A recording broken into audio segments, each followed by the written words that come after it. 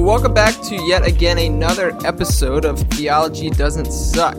As always, I'm Josh, and with me is the coolest, most tattooisted guy, Andy Herman. What's up, Andy? Hello, how's it? That was Josh. Wow. I suck at intros, man. Wow. This is established. I suck. It's kind of fun. I feel like, when people listen, they're kind of spinning the chamber and they don't know what they're going to get. That's true. Maybe they'll get a really smooth, thoughtful, revolutionary intro done by me. Yeah. Or maybe the plane will just kind of take off and do that thing where it kind of just drops in the air for a few seconds. That's like when you do turbulence. That's what happens when I intro. Kidding. I'm just kidding, Josh. lots of turbulence. That's fine. Turbulence is a good thing. I feel like that's what every one of my transitions is the equivalent of. Every time I transition to like our topic from our banter, it just is like it's like the plane hit this giant air pocket and dropped. Yeah. For like 2 seconds, and then we're smooth. We're in the topic. Well. Maybe what we need to do is think of like a catchy catchphrase. For when we start off our podcast. Like, for example, there's a podcast I like called The Bible for Normal People. And the thing that they say is, "Welcome to the Bible for Normal People, the only God-ordained podcast on the internet." And that's kind of funny. Is that Pete Enns? Who does that one? It's Pete Enns and Jared Bias. Yeah. It's a good podcast. But yeah, their intro is kind of cool. I like it. It's funny, sarcastic. If you know Pete, that's very much Pete's style. But well, who else? Who's another Pete that we know mutually? Pastor Pete, or Peter Della Santanita, as I like to call him. It's actually Peter Della Santina, but I like to mess it up on purpose. I like it. Did you ever meet Pastor Pete's son? I might just be going on a tangent that has no relevance to you, actually. No, that's fine, but yes, I did, a couple times. Okay, well, I just was shocked. So Pastor Pete's son, Jonathan, I want to say he's 15 or... I think he's 15 now, maybe 16, but I think 15. And, he was probably about my height when I was in Maryland with them. And which I'm like 5'10", 5'10 and a half on a good day. Show off. I'm only 5'5". 5.5 on a good day. Jonathan has shot up. He's like a 9th grader or something. And he's already shot up to be 6'1". Wow. Yeah. And I saw a post about this on social media. That's why I brought this up from Pastor Pete. But dude, if Pastor Pete, if you're listening, man, buy Jonathan a basketball ASAP. You gotta get him going, man. Yeah, you gotta. I don't think basketball is Jonathan's thing. Jonathan is a super smart kid. Yeah, wicked smart. I don't think basketball is his thing, though. Are you saying all basketball players are dumb, Andy? Yeah, that's exactly what I'm implying. I'm not a big fan of basketball personally, but I only got into basketball because like a good buddy of mine, Javoska, always watched basketball when he came to my house. So that's how I learned. And then he is not a fan of any one team. He is a fan of one player, LeBron James. So whatever team LeBron James is on, that's the team he cheers for. Oh, wow. Yeah. I don't know whether...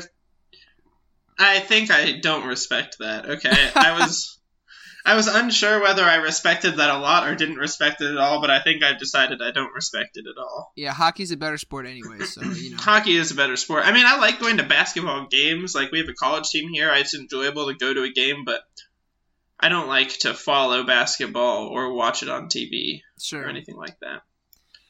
But anyway, the moral of the story, though, is Pete, I'm pretty sure those NBA players make a lot of money. That's true. If you can convince Jonathan that he needs to pursue basketball, I mean, he's got the height. Just needs to start lifting some weights, drinking a lot of protein, shooting those hoops. Eat some kale. Yeah, maybe some kale. Gross. There's a Babylon Bee article, I think, letting us know that Satan has officially claimed responsibility for Kale. Oh, I like it. So, yeah, dude, I don't know about Kale. My favorite Babylon Bee article maybe ever, and it came out a couple weeks ago, and this is going to be super, like, polarizing, but it said basically along the lines of, like, new Pew Research study shows that, like 90% of Republicans would vote for Satan if he promised to run as a Republican candidate. I've seen that one. That's funny. I thought it was funny. I mean, to be fair, the Democrats already kind of did the same thing in 2016, but... Right on. Okay, I'm just kidding. I know Hillary Clinton isn't Satan. And for the record, I dislike Trump just as much as I dislike Hillary Clinton. Maybe even a little more. So... Ooh. I don't need all of our listeners to get their metaphorical underwear in a wad. Yeah. Okay? We already only have a few of you. I don't need you to be offended and stop listening. Way to go. I blew it. I'm pretty sure I just lost our remaining 5 listeners. Sorry, Josh. Well, we can reel them in real quick. Just go like this. Hey, guys, guess what's really tasty? Beer. Oh, look at Josh making the transition today. Wow.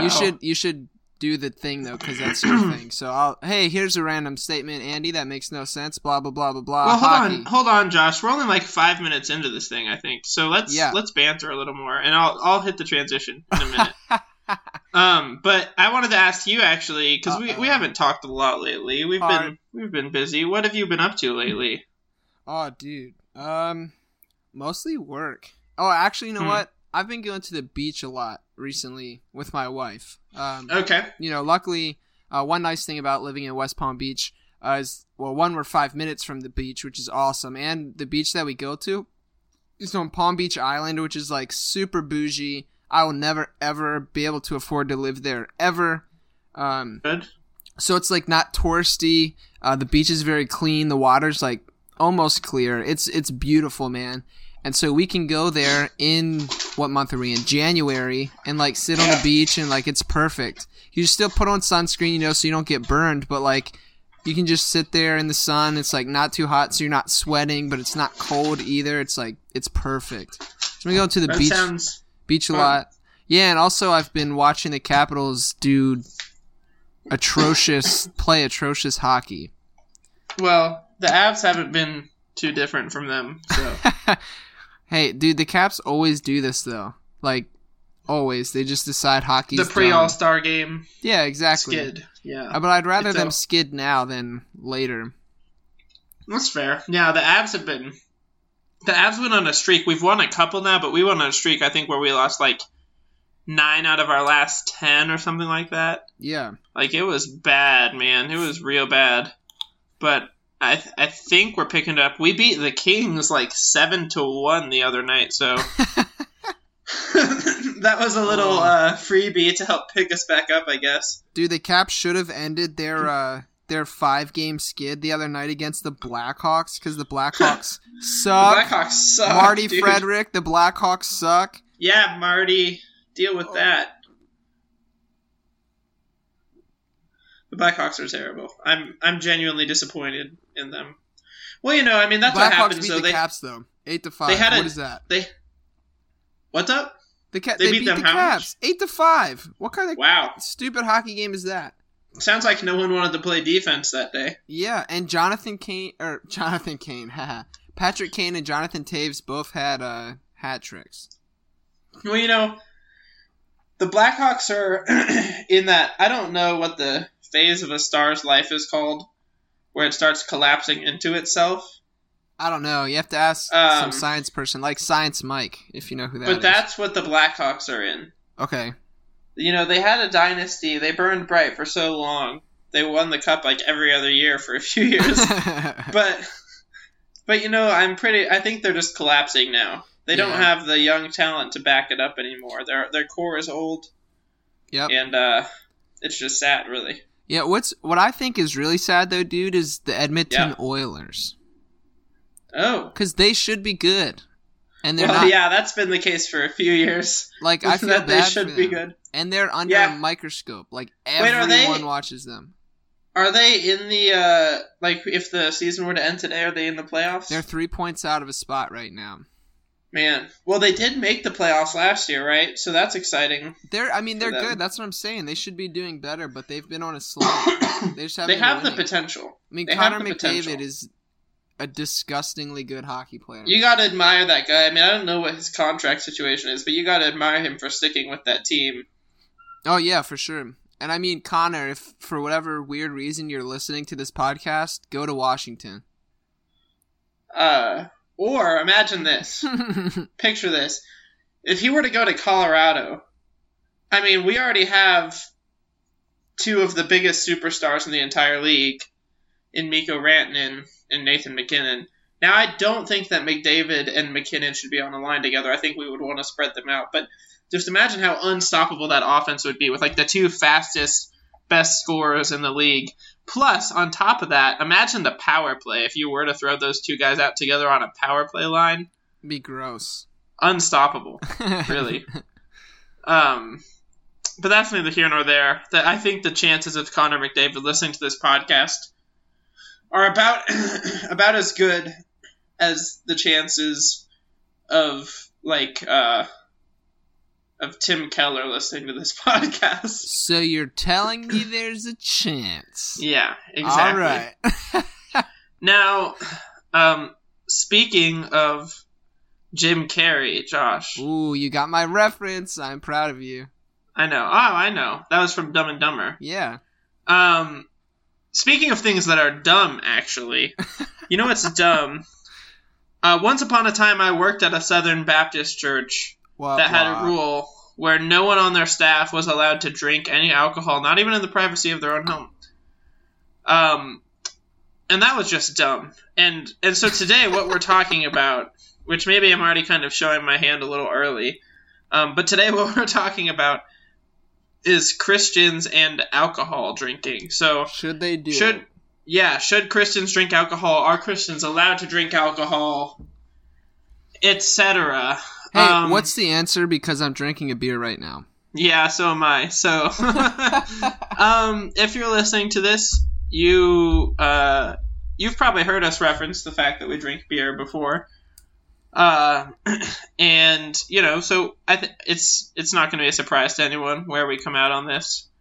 I agree. Josh and I'll just admit it up front that Josh and I are both heathens who believe that it's acceptable to consume alcohol. Hooray! Andy gets called a heathen on this episode. That might be the first time ever when theology doesn't suck. Yeah, probably is. My computer just asked me if it can restart to install important updates. Should I let it restart? Nah. Alright, no restarting for this computer. It's going to be sad, but, it'll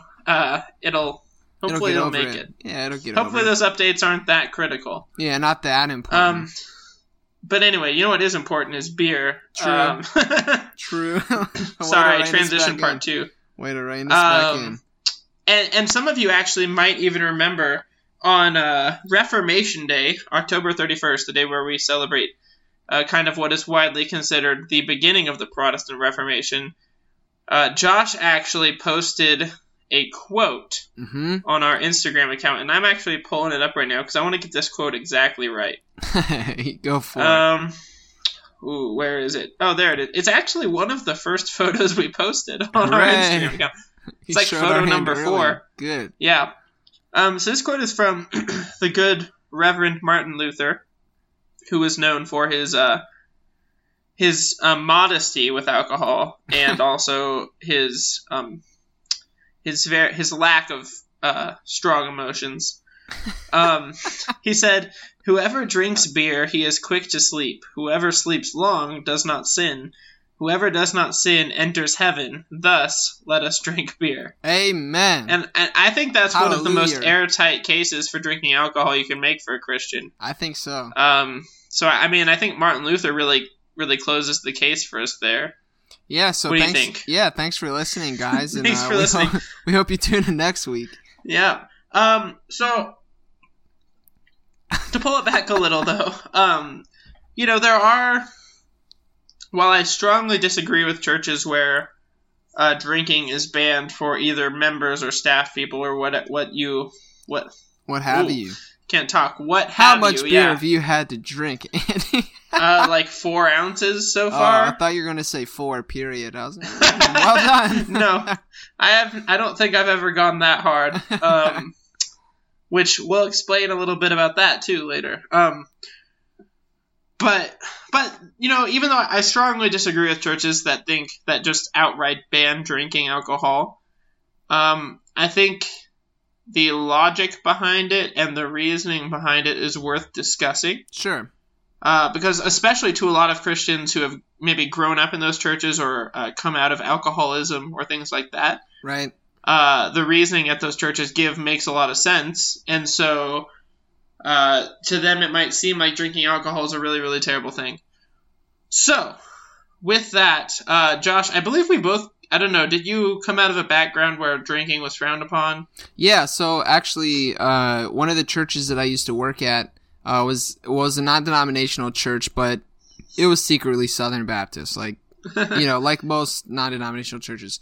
But yeah, they had an alcohol policy. I didn't know about it, until we were going, my wife and I moved from Maryland to this church here in Florida, and we're sitting at the table. I'm going over the employee handbook or whatever with the head pastor. And he's like, "Oh yeah, we talked about the alcohol policy, right? And how you can't do that." Ooh. And in my brain, I was like, "Well, actually, my wife and I were at Applebee's last night, and I took advantage of the 2-for-1 beer deal."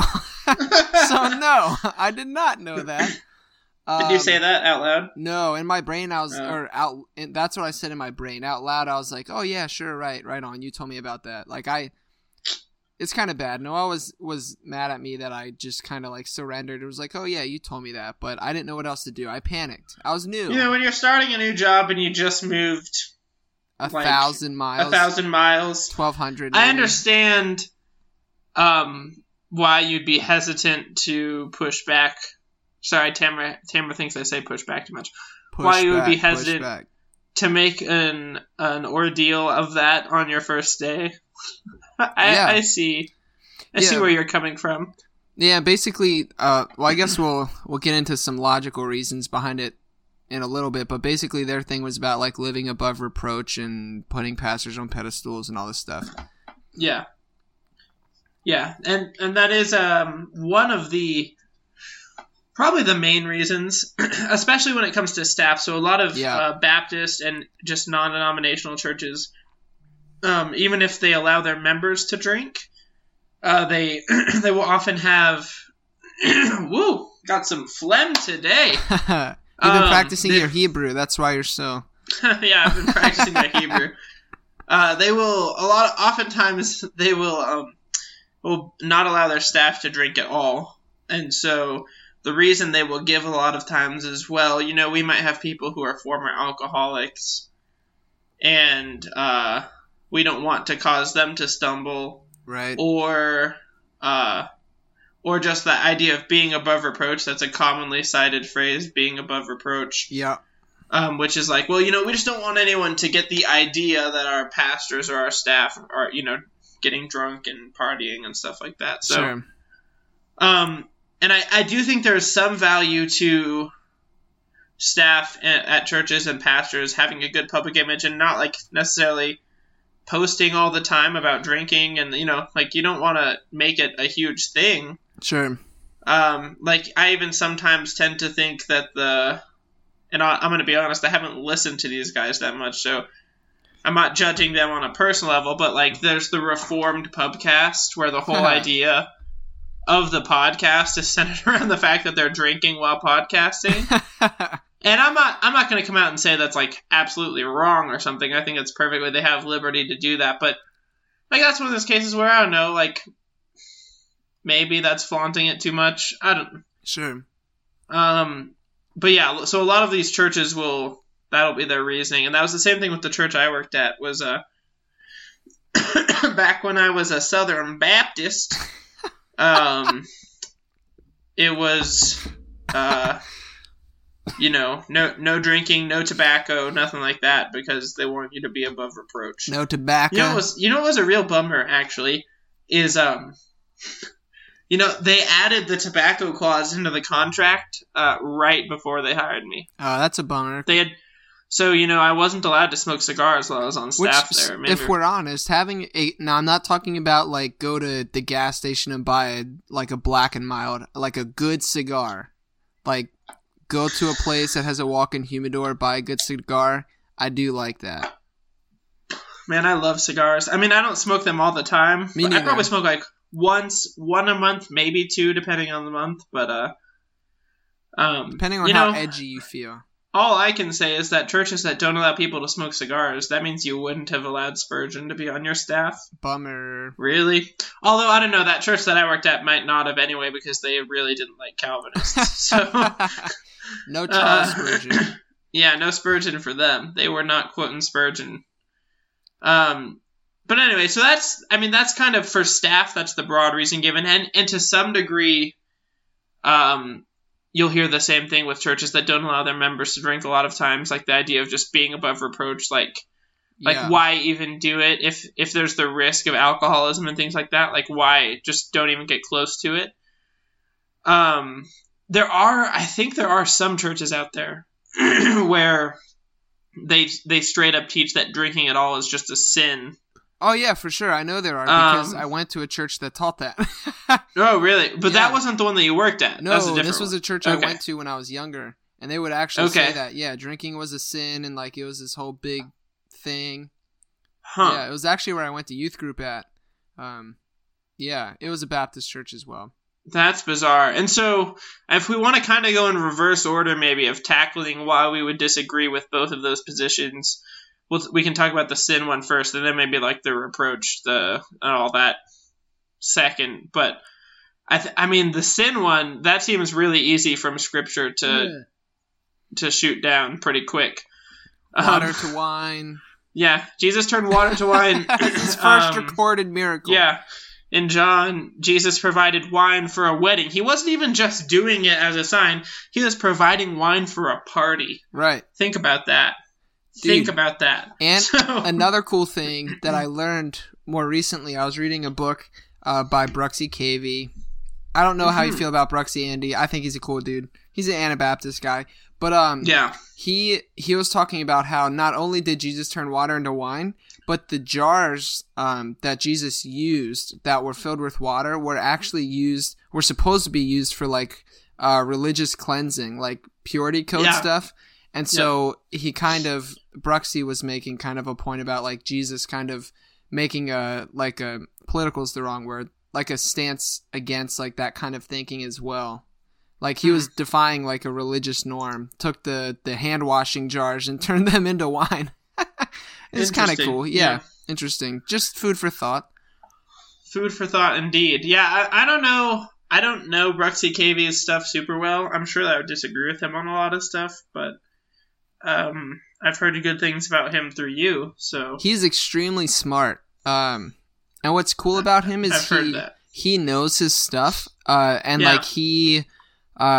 He's very friendly and open. Like, he has good conversations with people all over the place.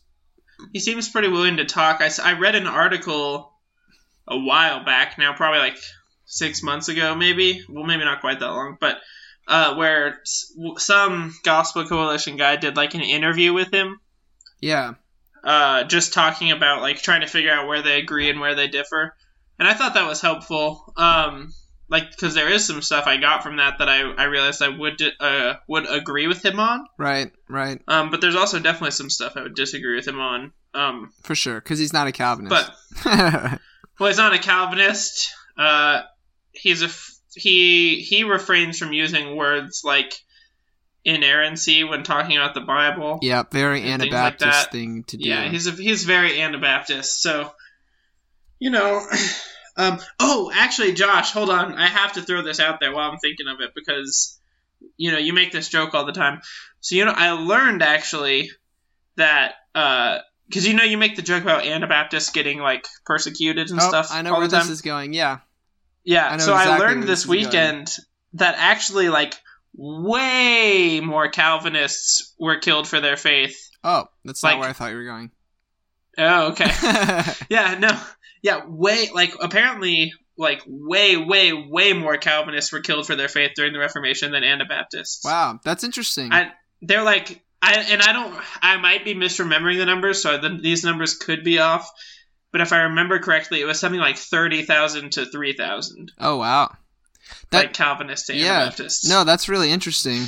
Yeah, that's interesting. I thought what you were going to say, which is something that's people have said before, is like, oh, well, Anabaptists, they were crazy killing people too.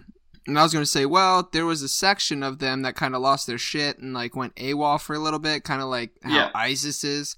But that wasn't the norm. That's where I thought you were going. Okay, but no, that's not where I was going. Apologize. I've heard of that too, but I apologize that your fellow Calvin brothers and sisters were killed. Actually, I apologize that anybody was killed by Christians ever.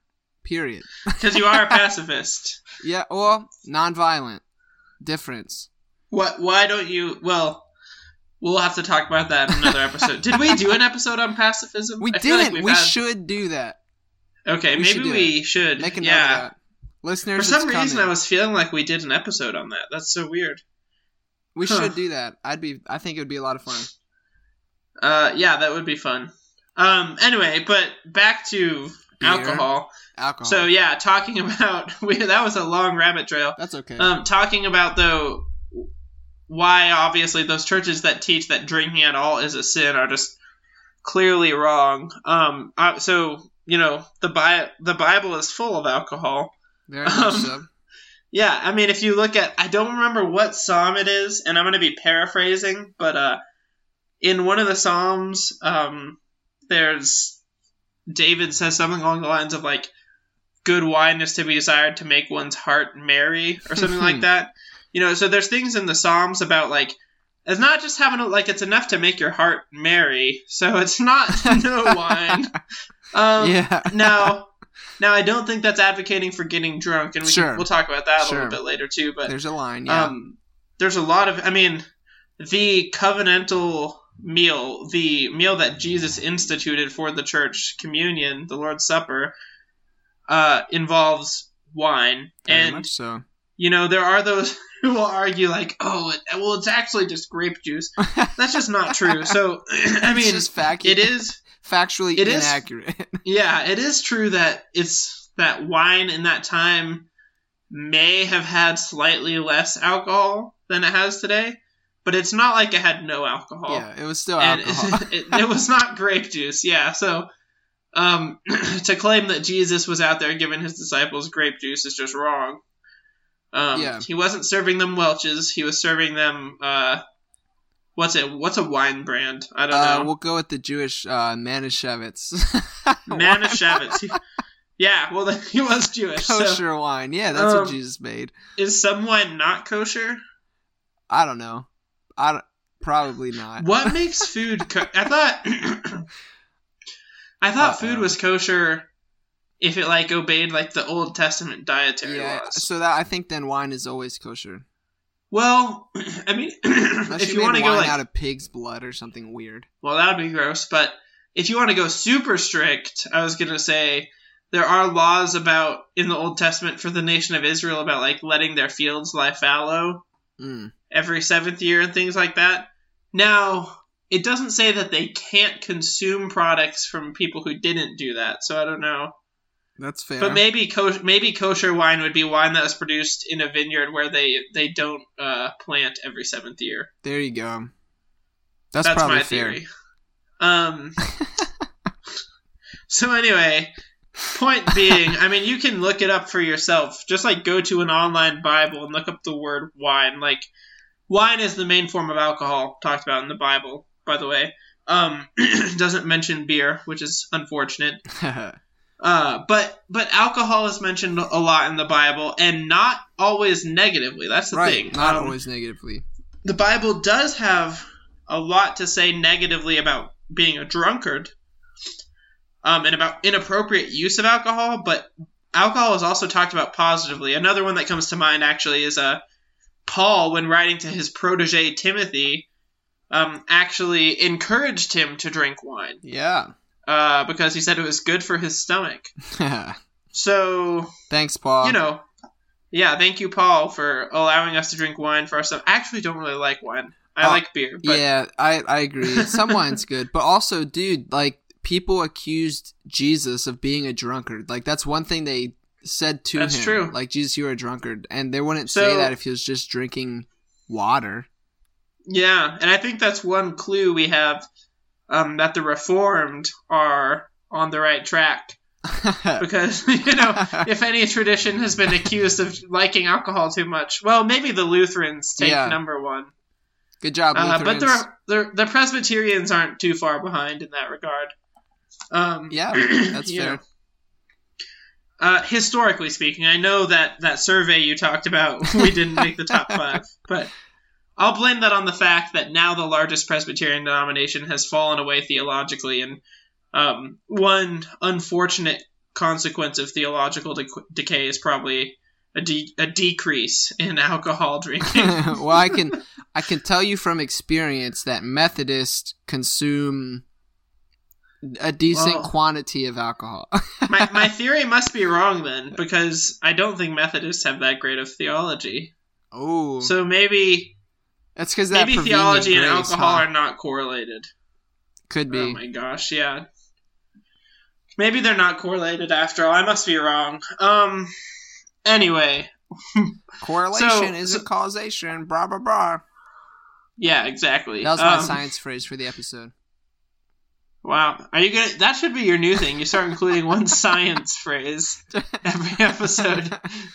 You just H2O is water, hydrogen. It could be a fact. It could be a phrase. It could be anything, but it has to be like from a science class. Dude, Bad Christian has a science episode.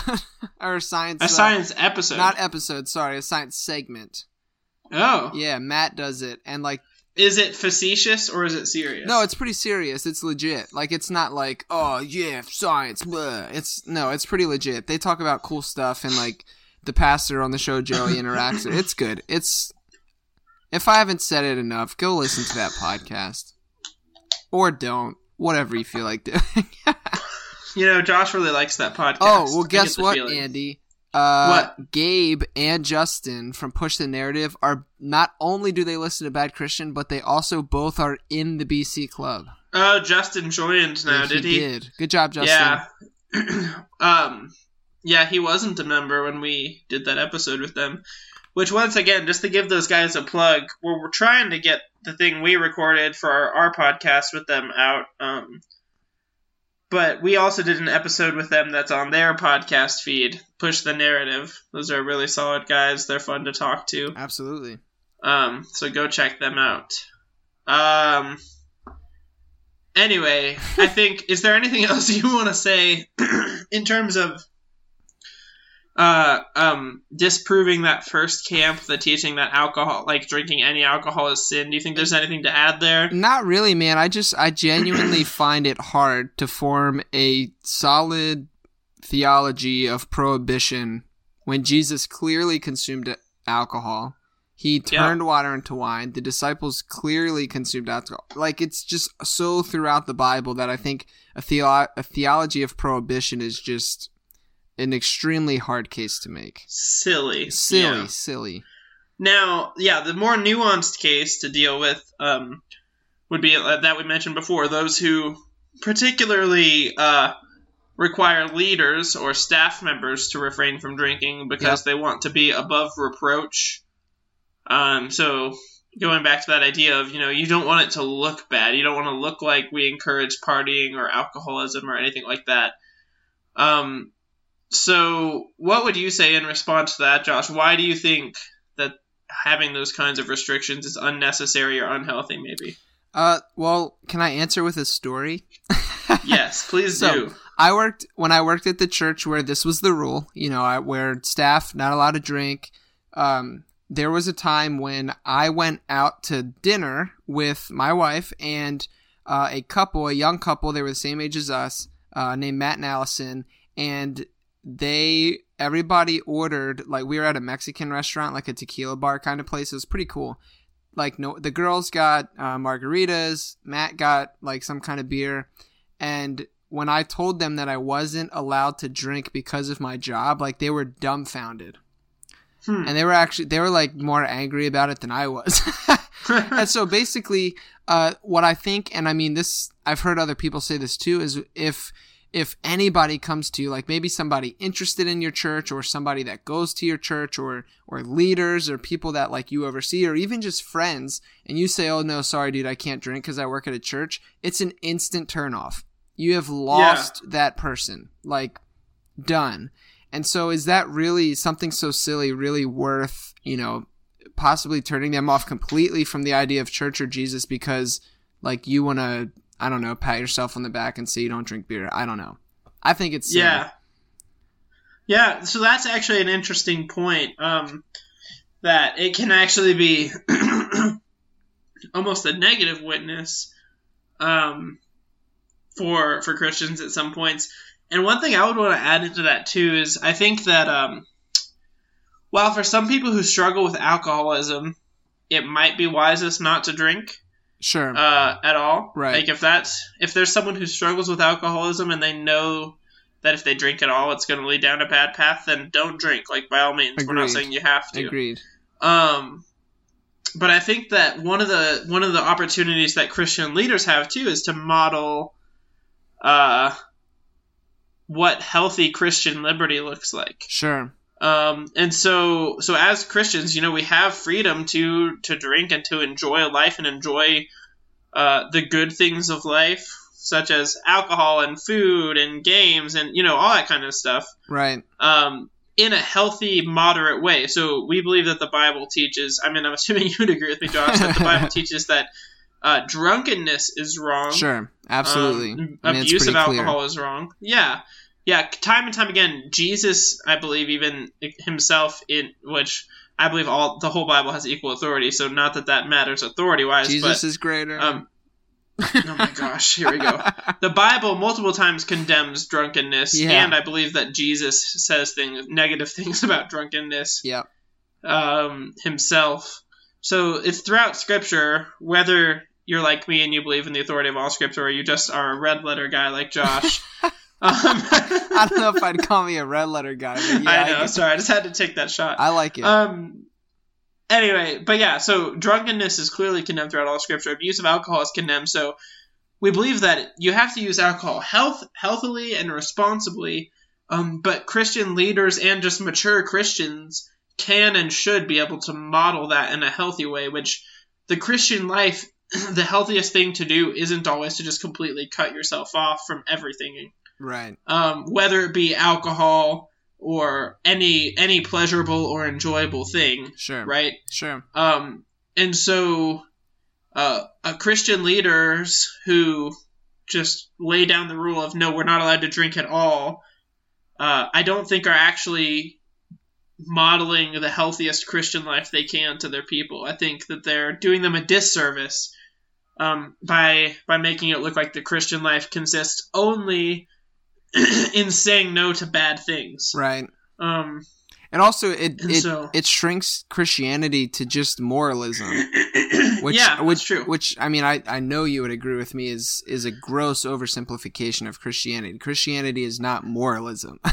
Yeah, and that is a problem, I think, in a lot of the churches. I think moralism and those stances on alcohol are connected, because in a lot of the churches where drinking is forbidden, either for all members or just for the staff, usually those tend to be the same churches that are very moralistic anyway. Sure. Just in how they teach and how they envision the Christian life. I know that was the case for my church that I worked at that didn't allow alcohol. Yeah, same for me. It's not always moralistic in the sense you might think of, where they're like shaming everybody all the time or anything. Right.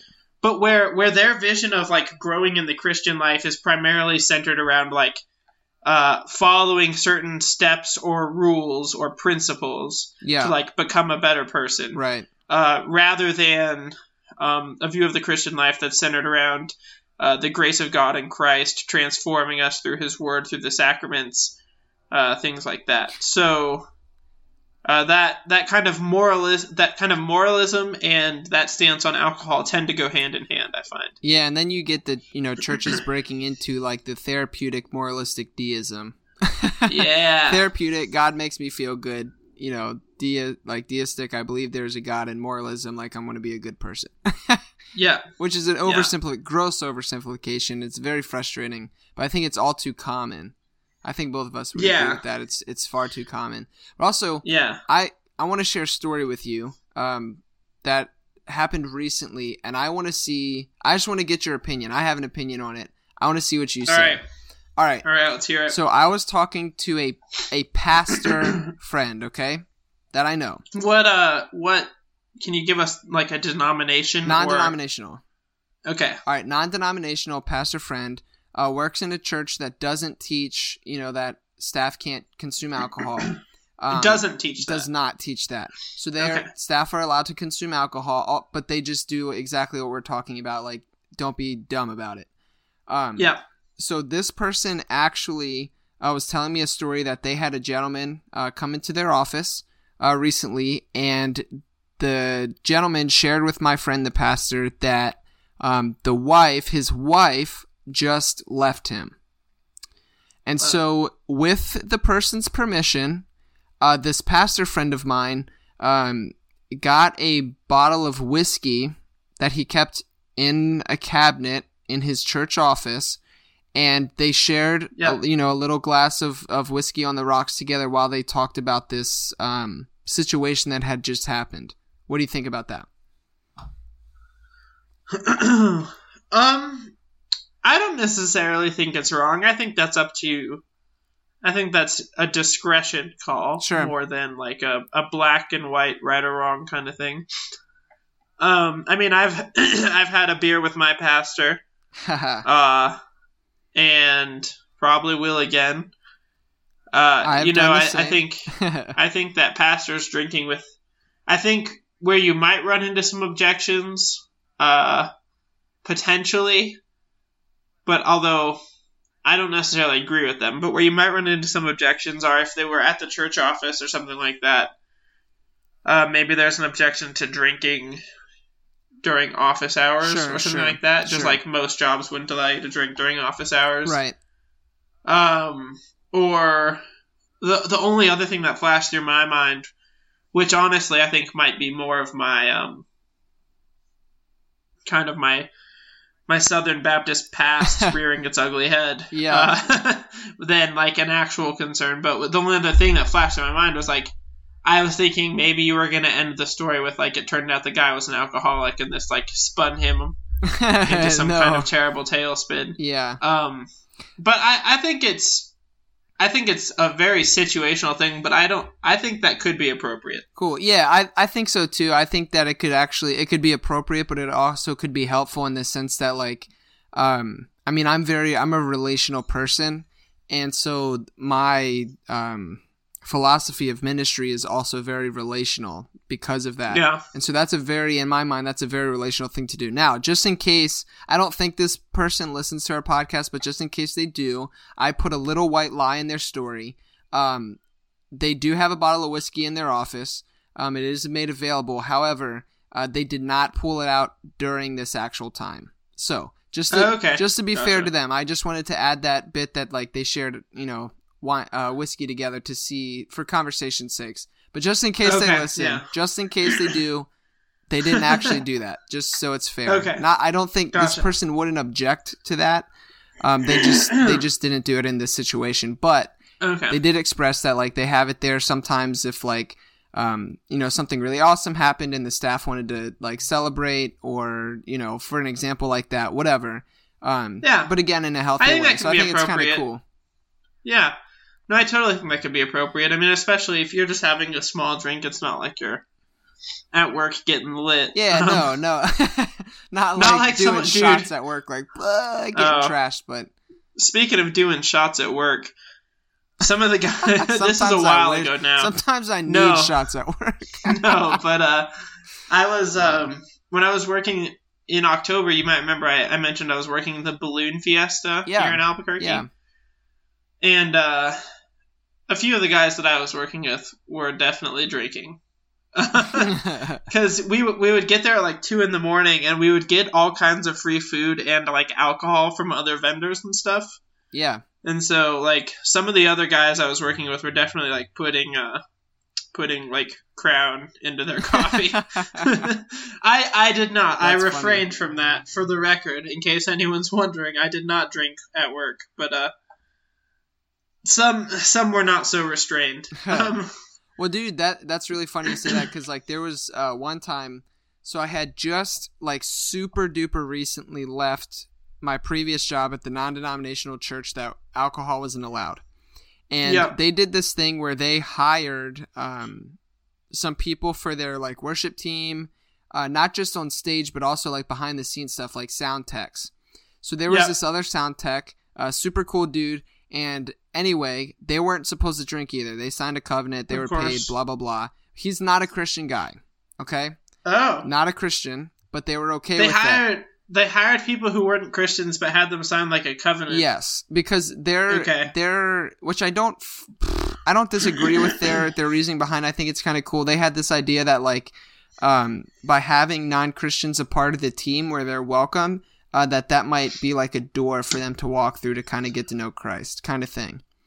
Yeah, that was their idea. I've heard that before. Yeah, we can debate that in another episode or whatever. But anyway, I was at a beer festival. And I ran into this gentleman because he was running sound for the bands that were playing. And like, he was super... Oh, thanks, babe. My wife just brought me apple crisp that she just made out of the oven. She's very nice. Wow, that's very sweet of her. Yeah. Literally sweet. Anyway, he was like drunk. He was drunk. Like, oh no. Couldn't stand up. And like, I saw him while he was working. And, like, he was trying to act like he wasn't because he was trying to say, oh, I know I work at, whatever church, but I can't drink, blah, blah, blah. I was like, dude, you're fine. Like, clearly I don't work there anymore. We're at a beer festival, and I have a beer in my hand. I'm not judging you, bro. Like, chill out. I just thought that was kind of funny. And then you reported him, right? And then I called the Journey. I just said the church's name. Dang it. Oh, no. I'll have to cut that out. He called the blank. You almost heard a gap because I'm going to edit that out. Or don't. I almost don't care, but maybe you should. I don't know. Don't. Whatever. There's a billion. We'll talk about this later. Here's the thing. I'm not going to repeat the church's name, but there's a billion of them, including multiples where I live. So good luck finding it. Oh, multiples where you live. Yeah, it's very confusing because people would call me and be like, when I worked there, and be like, hey, is this the Pastor Matt? And I'd be like, no, there's no Pastor Matt here. They'd be like, what do you mean? I've been going to your church for 10 years and I saw you on Sunday. Like, Pastor Matt exists. No, he doesn't. Not here. That's awkward. Yeah, so I called them and I reported him. But all right, maybe I won't cut it out. We'll leave it in. I doubt we have any listeners who are so devoted that they're going to go to the trouble of figuring this out anyway. No, they're not going to. And you wouldn't be able to anyway because I'm off their website and everything. So, in your face, people who are trying to ruin Josh's career. Yeah. You'll never succeed. He'll ruin it on his own. Also, the probability that anybody I used to work with listening to this podcast, aside from less Marty, than zero, is very low. Yeah, that's true. That's a fair point. So, I don't know. I feel like we pretty much covered it. Yeah, I think so. What about actually, I have something I could ask you. All right. What are your thoughts on having real? I know the answer, but for the listeners, what are your thoughts on having real wine for communion in church during a service? I'm all about that, man. I strongly prefer real wine. I do understand the logic, and our church does this, of having grape juice available for those who maybe although I struggle to see how someone could be such an alcoholic that like a little tiny little like ounce of wine is going to be an issue, but we do have grape juice available, and I see the idea behind that maybe for children who are taking communion, or for those who just really, really convictionally can't drink alcohol. Yeah. Because even if I think that they can drink alcohol, Scripture teaches that whatever does not proceed from faith is sin. So if they feel like they're doing something sinful by drinking that wine, I don't think we should cause them to sin by forcing them to do that. Sure. So I think having grape juice available is good, but I strongly prefer real wine. And I drink real wine for communion every Sunday. Sweet. But yeah, how do you feel about that? Yeah, I mean, I think it's pretty cool. I don't have a problem with it either. I've actually never. Well, that's not true. I went to a church that served real wine for communion one time, but I've never been a legit member or long-term attendee or anything like that at a church where that was the norm. So the Methodists don't use real wine, even though they're I was heaviest very drinkers? surprised by that, but yeah, they use grape juice. Huh. They use grape juice, Well, which is kind of a bummer. Those. But then after church, they go out and have real wine. Those evangelical Baptists are pretty influential. Yeah, dang it, guys. They've changed a lot of things. Yeah. So, yeah, I mean, I guess that's about it on alcohol. I don't think there were any surprises with what Josh and I said in this episode. I don't think so. But maybe it's helpful for some of you if you're from a more Baptist-y context to understand why we don't think drinking is an issue. Right. If you have questions about this or would want to talk more about it, of course, you're welcome to contact us through our website, which is theologydoesn'tsuck.com. We have a contact us page. Or you can DM us on Instagram, which is @theologydoesn'tsuck. So those are options that are available to you.